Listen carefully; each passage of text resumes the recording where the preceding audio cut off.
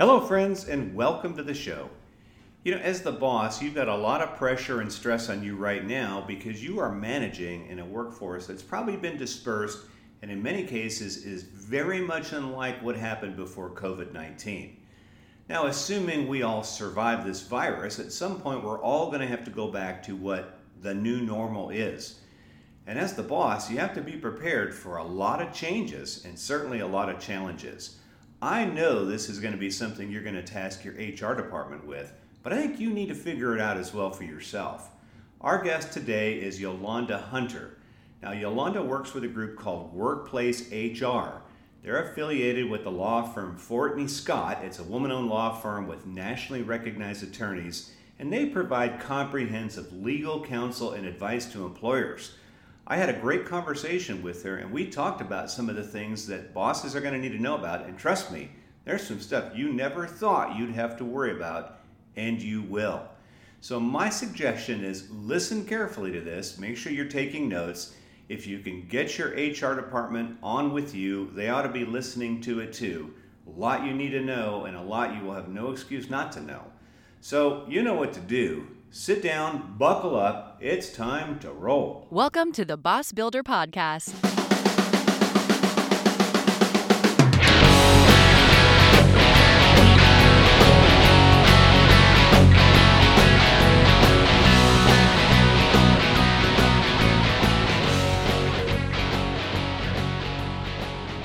I had a really good conversation the other day with a friend of mine, Ken, and we were going to try to figure out answers. And what we really came down to is that the only way to deal with the ambiguity is just come up with better questions. Right. And right now, I think that's about the best case scenario. So, Yolanda, your background is, tell us what it is, because you got kind of a wide range of background that brought you to where you are today. So take us to the beginning. And walk us to where you are today, because where you are today is where a lot of us need to be tuned into. Well, if we're going to start from the beginning, I'll be very, very brief, I promise. Believe it or not, when I started working, I wanted to be a lawyer. I wanted to be a litigator, and that was a focus. And I started working in law firms, and that quickly changed. So that quickly changed, and but I found that I was more so drawn to dealing with the workers and interacting with people, which at that time period, and not telling my age, but at that time period, it was more so viewed as the personnel departments and personnel individuals. HR at that time period didn't have as many layers as what it has today. I mean, human resources has many, many layers, many focal points, many special disciplines that people can just focus upon as their, one area of discipline for their specialty for a career. So I had the good fortune of working with great, great, great mentors, great office administrators in various law firms and nonprofits. And, of course, through education, through certifications, and just through growth and working in these various fields, my knowledge base definitely increased, and of course, and I love the world of human resources because it allows you to have a touch point across and up and down the organization, and you're problem solving in some degrees, and then you're also being strategic in some areas as well. So, but what got me to where I am today is I've just remained on the path and have always ensured that I had positions that allowed me to continue to grow in human resources and to grow in various disciplines. So what is the project you're on right now? Tell us about Workplace HR. Well, Workplace HR is the affiliate of the law firm Fortney Scott. And Fortney Scott is headquartered in Washington, D.C. It's a woman owned law firm with nationally recognized attorneys who provide a lot of comprehensive legal counsel and advice to employers on varying employment matters. Great, great group of attorneys to work with. Truly hands on as it relates to staying on top of all of these right now, especially with COVID-19, with all of these changing regulations. And we are focusing upon it almost on a daily basis. And so where Workplace HR Workplace HR comes in as the affiliate with Fortney Scott and dealing with the HR side with our clients, managing the HR issues, be it policy reviews, dealing with compliance, wage and hour, all sorts of things that will fall under that human resources umbrella. HR steps in. So it's a very good, let's say, marriage, so to speak, because you have your legal side and then you have the HR administrative side, which is extremely important.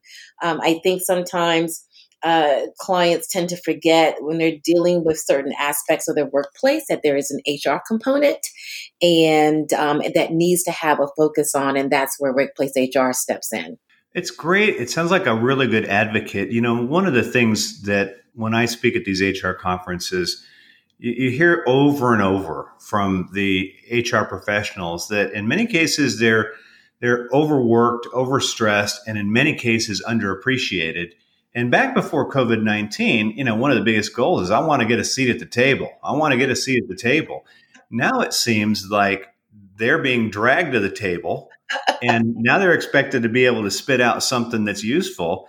And I don't know about you. I mean, I know a lot of things. I know very little about how we're going to do our day-to-day work with COVID-19, much less reintegrate the workplace once we figure a handle on this thing, which I don't even know if it'll happen. There are so many unknowns now, Yolanda. Right. And I know the folks listening to this today are probably thinking, well, you're preaching to the choir.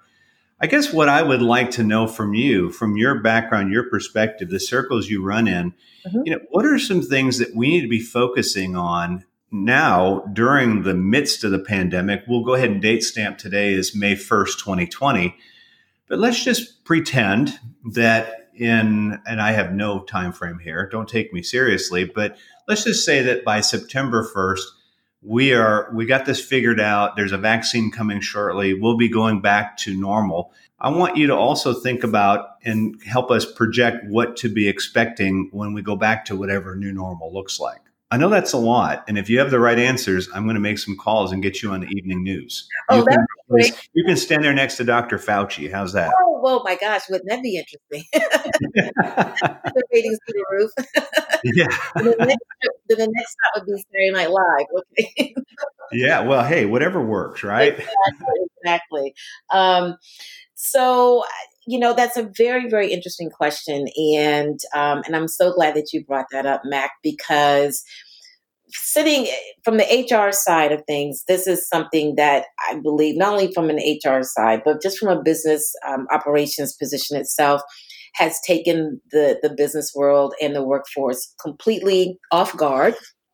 I'm not going to say by storm. I'm going to say more so off guard because we weren't prepared.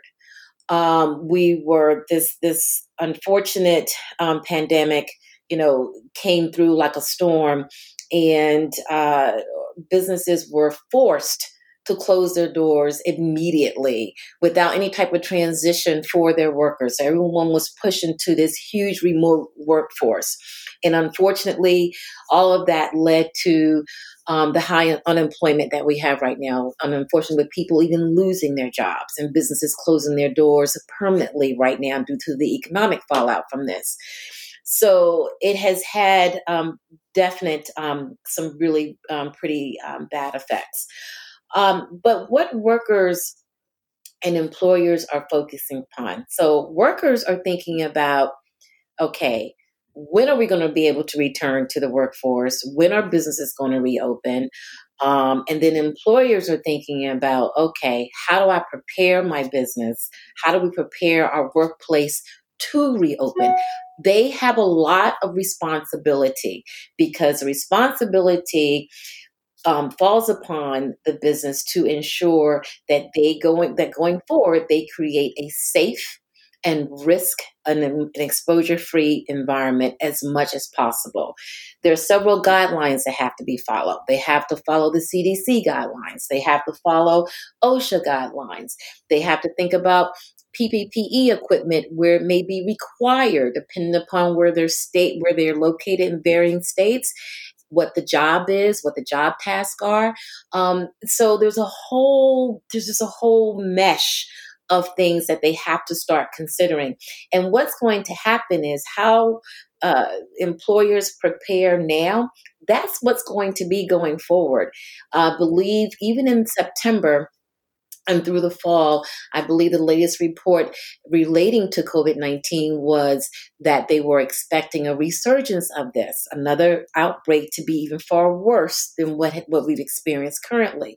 So now employers have to think about, okay, preparing for that. So what does that mean? That means putting together a pandemic emergency response plan, an infectious disease plan, looking at all your policies as relates to remote work, as relates to data security, tech security. How did all those things look like?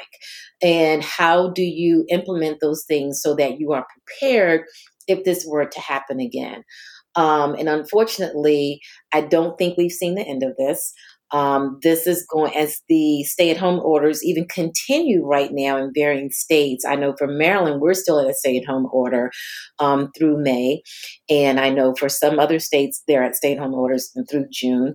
That means those workplaces are not going to be opening up very soon either. So we're going, as we go further into the summer, we're coming into the fall. Workers now going to be thinking about how to prepare. So there are a lot of protocols to that.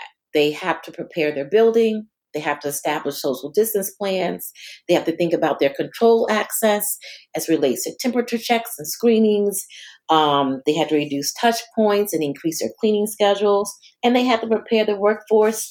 And also, more importantly, they've got to think about who they're going to return. When you think about it, there's been a series of workers who have been laid off. There have been furloughs. How do you return those people? How do you make the decision to return those people? And you want to make sure that you don't put yourself into any type of liability or discrimination scenarios, making improper decisions on how you return furloughed or laid off workers.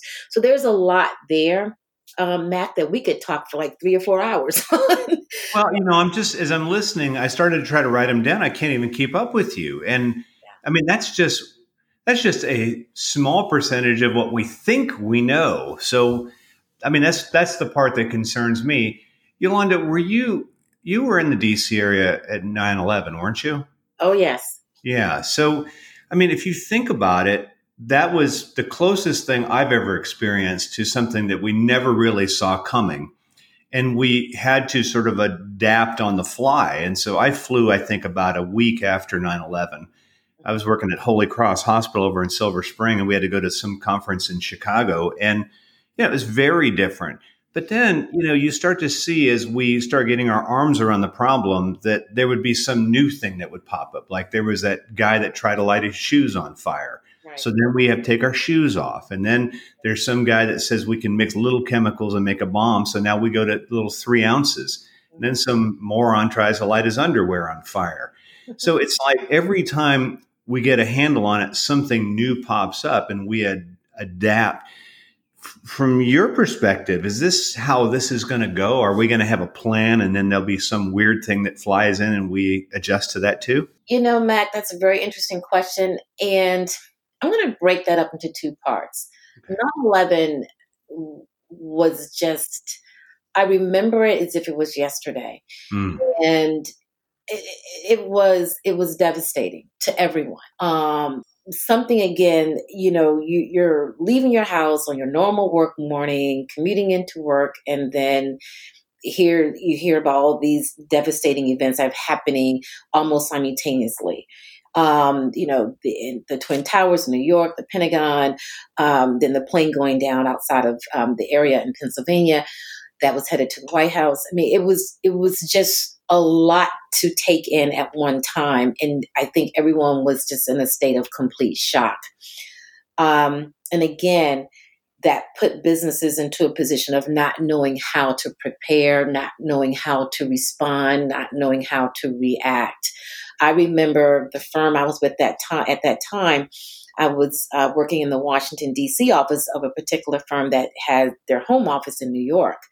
And so their response method was a little different from ours. I remember that our offices closed for just a few days. And but then when we returned back into Washington, D.C., it was very interesting. The streets were very quiet. There were armored guards on the corners. It was really a very scary time. But then after a period of time, we kind of bounced back and it was business as normal.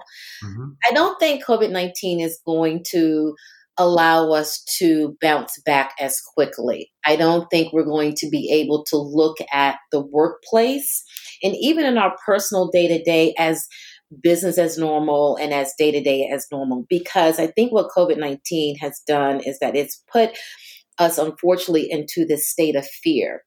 And when you're in a state of fear, you're going to always act on the air of caution because you don't want to be afraid and you don't want something to happen to you. So from the workforce standpoint, employers now have to think about how, because there's a certain line of responsibility that they have for the safety of their workers. So now that has to be at the forefront, and it can't be at the forefront temporarily. It has to be consistent and sustainable. And so now they have to now look at plans. And as I'm going to reference back to a pandemic emergency preparedness plan, because that plan is going to allow them to not only have sustainable efforts, sustainable controls, but also be able to be prepared if something else were to happen again. And in our personal lives, we're now taking already the necessary precautions. We're now being more cognizant of things that we touch, how we handle ourselves out in the marketplace. And I recall before I went into a grocery store and before the 6-foot queues were marked on the floor, people were already keeping a distance just because not only of knowing what's on the news feed, but just because of their own concern of their own self-care. And so because of the fallout of this, think about it. The effects have been devastating. The deaths behind this have just been unbelievable. The number of people getting sick from this is just countless. And so it has taken us into, we've gone through fear, awareness, back to fear again, uncertainty, to now we how do we handle ourselves from our own personal lives from day to day, to also how do we handle ourselves in the workplace, because no one wants to have anything happen to them. And everyone now is going to be very, very careful as to how they move going forward. So this has put us into a place where we have to think about sustainable protocols and things that would be sustainable in the interest of our workers and minimizing the risk and minimizing the exposure. What advice would you have because a lot of the people that we work with, they're smaller companies where it might be an HR department of one. Right. And in many cases, they don't have access to a lot of resources. What would you recommend for that? I mean, a larger company is probably going to have a team and maybe a counsel, not probably in-house, but at least one on speed dial.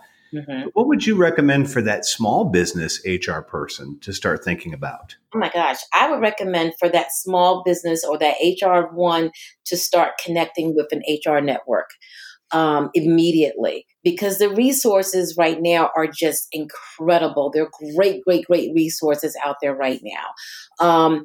I would definitely recommend that they start looking at sources, various HR sources that are sponsoring free webinars just on these exact things that we're talking about: how to prepare the workforce, how to deal with your remote workers, how to return your workers. There's so many resources there that will help them and do step-by-step guides for them. That's incredible. In addition to that, definitely you have to refer to the CDC guidelines and refer to OSHA guidelines, because OSHA and CDC guidelines are going to help as it relates to preparing the workplace. Yes, it's more challenging to work as an HR person of one, and it's even challenging when you have a cross-functional team, because you have a larger work force of workers to have to be concerned about.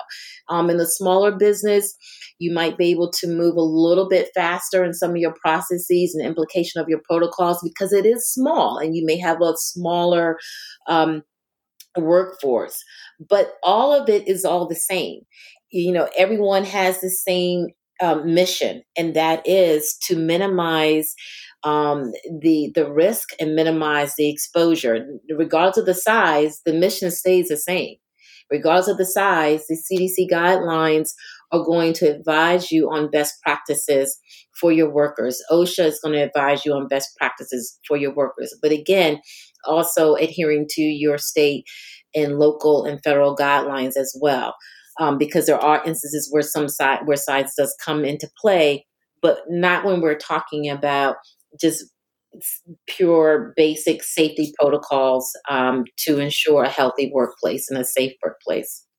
Yeah, I guess if you're an HR department of one, I guess you want to go to the coalition of HR professionals.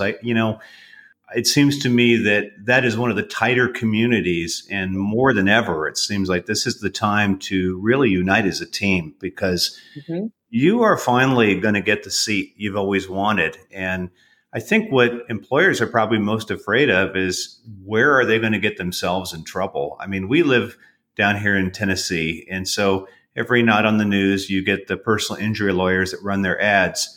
But the biggest thing we hear on the ads is, were you injured in a semi accident? Because we're near I-40, which is one of the big thoroughfares for semi trucks. Right. So let's project, and I don't want to give anybody any ideas, but where do you see potential litigation happening as a result of COVID-19 from mainly an employer perspective? I see potential litigation happening with discrimination claims on employers making decisions on who they bring back to work.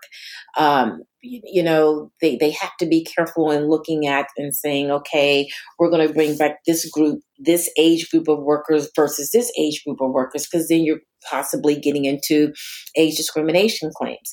Looking at your vulnerable population, you're looking at which includes your older workers.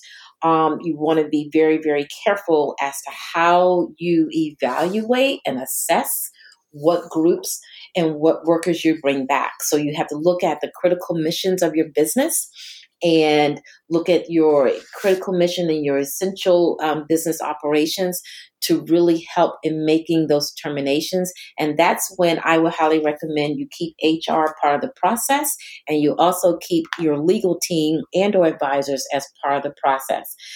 You're going to have wage and hour claims potentially because of telework. You're going to have those who are going to decide, well, this has been nice and I want to continue doing this. And so I want to continue teleworking. And if your business does not allow them to continue teleworking now that they have reopened and you have met all the guidelines of having a very safe and hopefully risk and exposure-free environment, and you're able to bring back those workers, and that worker just decides they want to just telework, then you have to be prepared to deal with the response, because their position is going to be, well, I've been teleworking now for 2 to 3 months.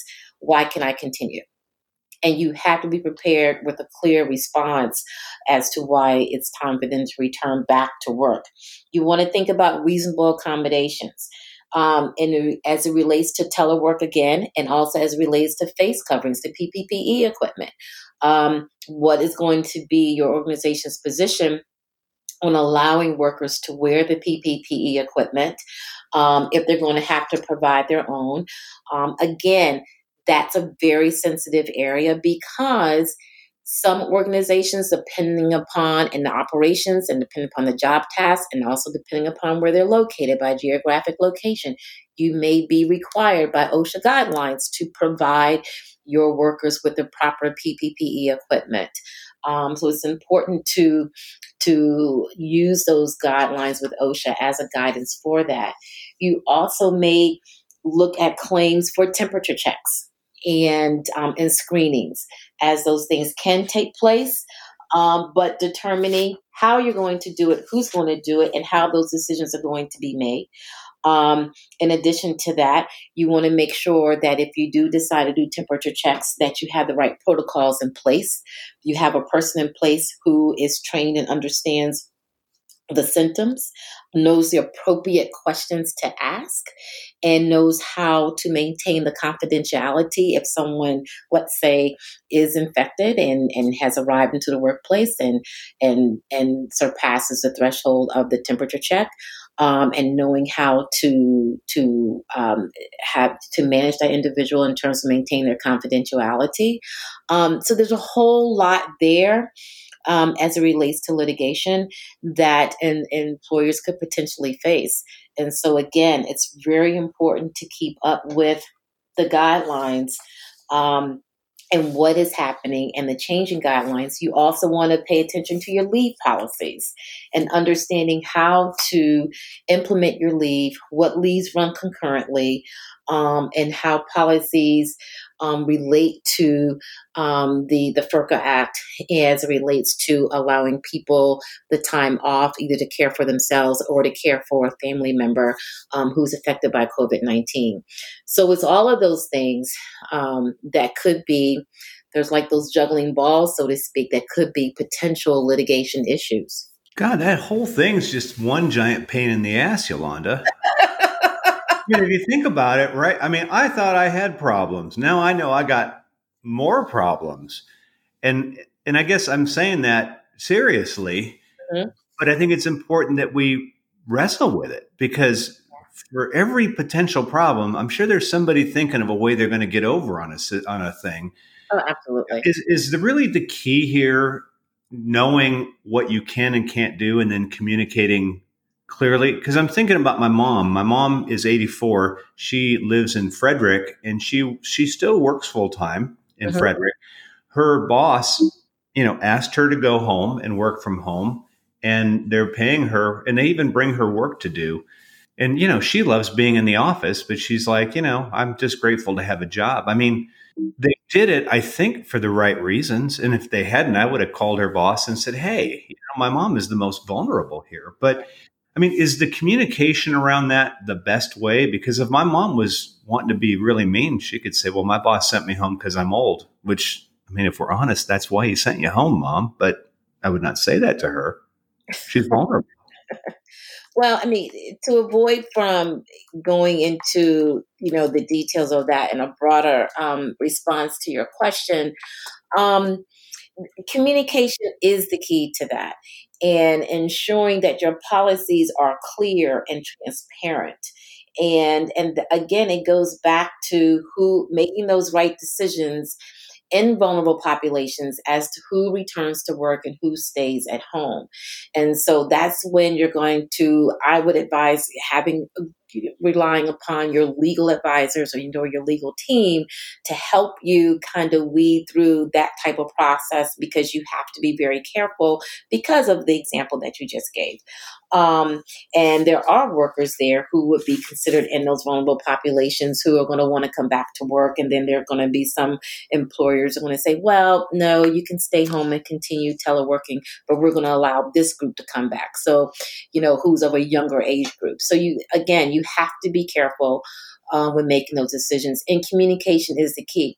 When you're going to make the decision as to who returns to work, who stays at home, you have to outline the rationale behind that. You have to outline the reasons for that, and they should be based upon your critical mission, your business essential operational needs. Yeah, I mean that sounds like the smart way to play it. And I'm just decided as we were talking that I'm going to actually launch this one on my Boss Builder podcast too, because I think a lot of managers probably have no clue of all this stuff.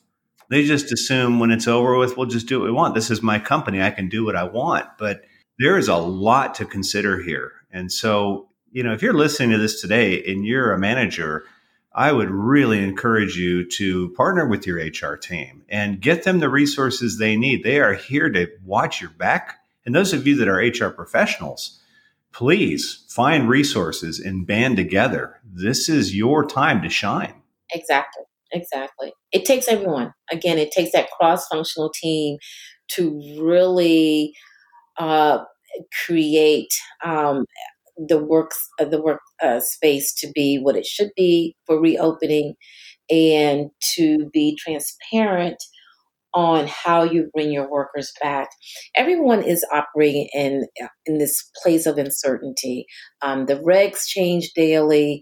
The guidelines sometimes are changing based upon conditions and new findings with COVID-19. We've seen that happen with just the symptoms.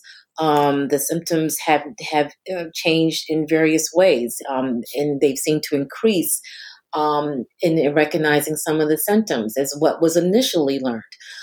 So I think you really have to maintain a pulse of what's going on. You have to have a very strong team who is minding the field, so to speak, in every aspect. Someone who's looking at the guidelines, who's looking at the federal and the state guidelines every day, and understanding how those changes will affect your workforce, and knowing what to do going forward. So it's it's a very delicate time right now. But right now, it's also a time to pay attention to all the details, because the details are what's important. Well, then let's. Now that I'm thoroughly depressed, let's have a little fun as we wind this down. Okay, so Yolanda, it's 10 years from now. You are the keynote speaker at National SHRM, Okay. and it's going to be, well, let's make it really fun. It's going to be held in downtown New York City. Oh, At, gosh, that's okay, great. just pick the biggest venue. You're the keynote speaker. In fact, your backup was Brene Brown, but they said, no, we've heard enough of her. And we don't want Simon Sinek either. We want Yolanda Hunter. Okay. Awesome. That sounds You're, challenging. yeah, that's it. I mean, we're having fun. So you're the keynote, and your keynote speech is how HR saved the day in 2020. What would be the key points that you would bring up that caused HR to save the day? We did better than Dr. Fauci. We did better. We are the ones that saved the world. So tell us what happened. What's your opening line? Mac, I can't even begin with an open one, because you put me up against Dr. Fauci. No way. It's not. Yeah, but I mean, we're talking about organizational and business health here, not just human health. So, what did HR do to save the day? Well, HR did what I have always believed that HR does best. HR paid attention to the human aspect of this. And the reason why I say that is because quite some time ago, when I was starting off in my career, and ironically, I was at this time period, I was working with a firm in New York, and I'll never forget my office administrator. She said to me, she said, Yolanda, she said, I want you to always remember in human resources the word human. And this was like, oh my God. Again, I'm not going to tell my age. Let's just say many, many years ago. And it never left me, because she's right. Your policies, when you're building out, when you look at human resources, when you look at the operational side, the strategic side, there's one central point. You're dealing with workers, you're dealing with your employees, you're dealing with people. And so in that capacity, you have to make sure that people within their employment life cycle of their business, that they are performing at their best. They have their tools to perform at their best. Policies are designed to protect the company as well as to protect the employee. And so, and plans and benefits and awards and things are put in place to award performance, to award employees. You have performance improvement plans because you want to see people do better. So I say all that to say that human resources is extremely important because it focuses upon that human side of the workforce. It focuses upon the employees. It focuses upon how do we make them feel valued? How do we make them feel that they are part of the team? What do we have to do to increase resources to make them better performers? What do we have to do to make them feel that they are a part of our vision and our goal? Because without them, you can't have it. So when I look at where we are now and thinking about all those things that now we have to focus upon, and I'm going to take it a step back. When COVID-19 first hit in a very rapid manner and businesses were shutting down and everyone was immediately going to that remote work style, there was an immediate attention upon how to effectively deal with your remote workers. And that was placed upon HR. That was placed upon human resources. Everyone was looking at human resources. I know within my team and within my group of HR professionals, we connect on a weekly basis, and there was always an exchange of ideas of, okay, what can we do creative this week to connect with our workers, to make them feel that they're connected, to ensure that their mental health, their well-being is still intact, to make sure that they're being productive. What can we do? And so you had that focus. And because you not only were responsible to ensuring that people were performing, but you also wanted to make sure that basically they were okay. Because those who had never worked remotely before were now thrusted into this. And they were put into positions, like all of us, of course, where you can't leave your home. And for many, trying to balance the day-to-day along with the personal responsibilities, caring for children, caring for elders in their homes. And so it's been a very interesting balance. HR has been looked upon to say, okay, how do we help them manage that balance? How do we help them maintain their sanity and their mental health as we're all going through this? So HR stepped in. HR focused upon mental health. HR focused upon policies.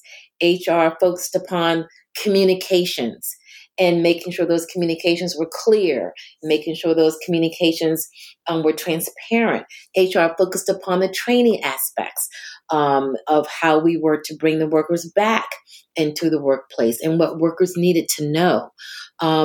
HR focused upon the workforce and in addition, and worked collaboratively with operations and facilities on the workplace.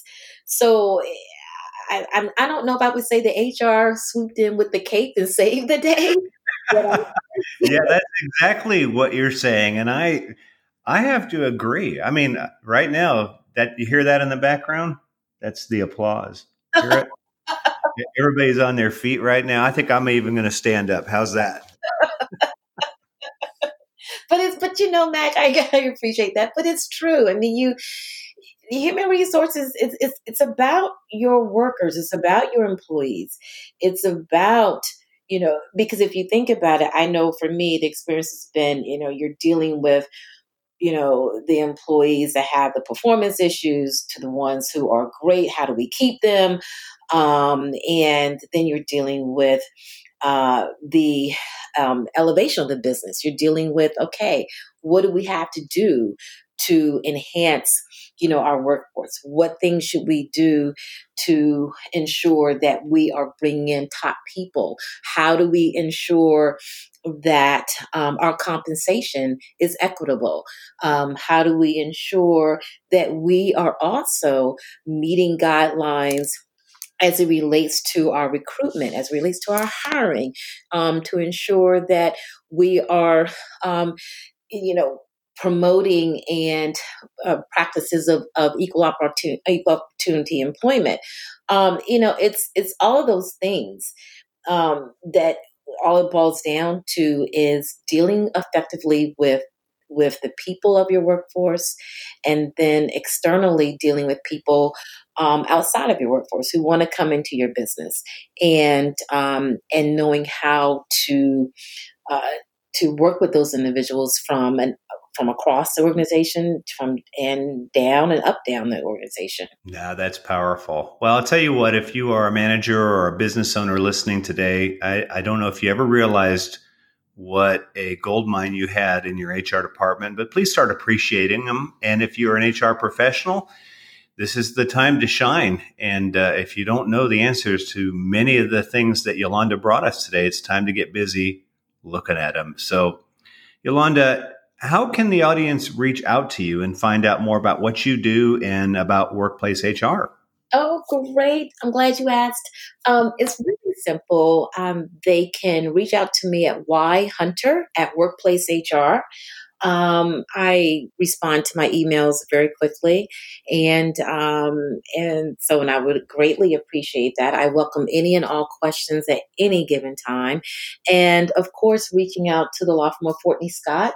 Um, Again, you know, I will go back to the fact that Fortney Scott, a woman-owned law firm that has nationally recognized attorneys, and Workplace HR is the affiliate, and we really work in a collaborative manner on various issues. They have the legal side, I have the HR side, so it works in tandem together, and that's really how businesses, as it relates to HR, as it relates to your people, as it relates to various components of your business, you always want to have a strong legal team and or advisors that you can consult with, and then have HR as well as a seat at the table to help bring about the perspective of how it affects the workplace, how it can affect the workers, because it's very important to have that perspective and understand how the two work together. Well, Yolanda, thank you so much for spending time with us today and really helping us see where we ought to be shining the flashlight and also where we can get some answers. We are grateful for what you bring to our businesses and the field of HR. Oh, thank you, Mac. It has been an absolute pleasure, and I greatly appreciate this opportunity to spend with you. Well, thanks for tuning in to another episode of the Boss Builder Podcast, the podcast for those of you who are new to supervision, those of you in the role and struggling, and even those of you who are thinking about one day making the important transition to management. This podcast is just one resource we have. If you check out our website at greatbosstools.com, you can view some other resources we have there. We'd love to have you as part of our courses. If you're listening to this podcast on any podcast app, we'd also appreciate you taking a few moments to give us a review. Positive, of course, it really helps us out. So with that, take care and get out there and make it your goal to be the absolute best boss ever.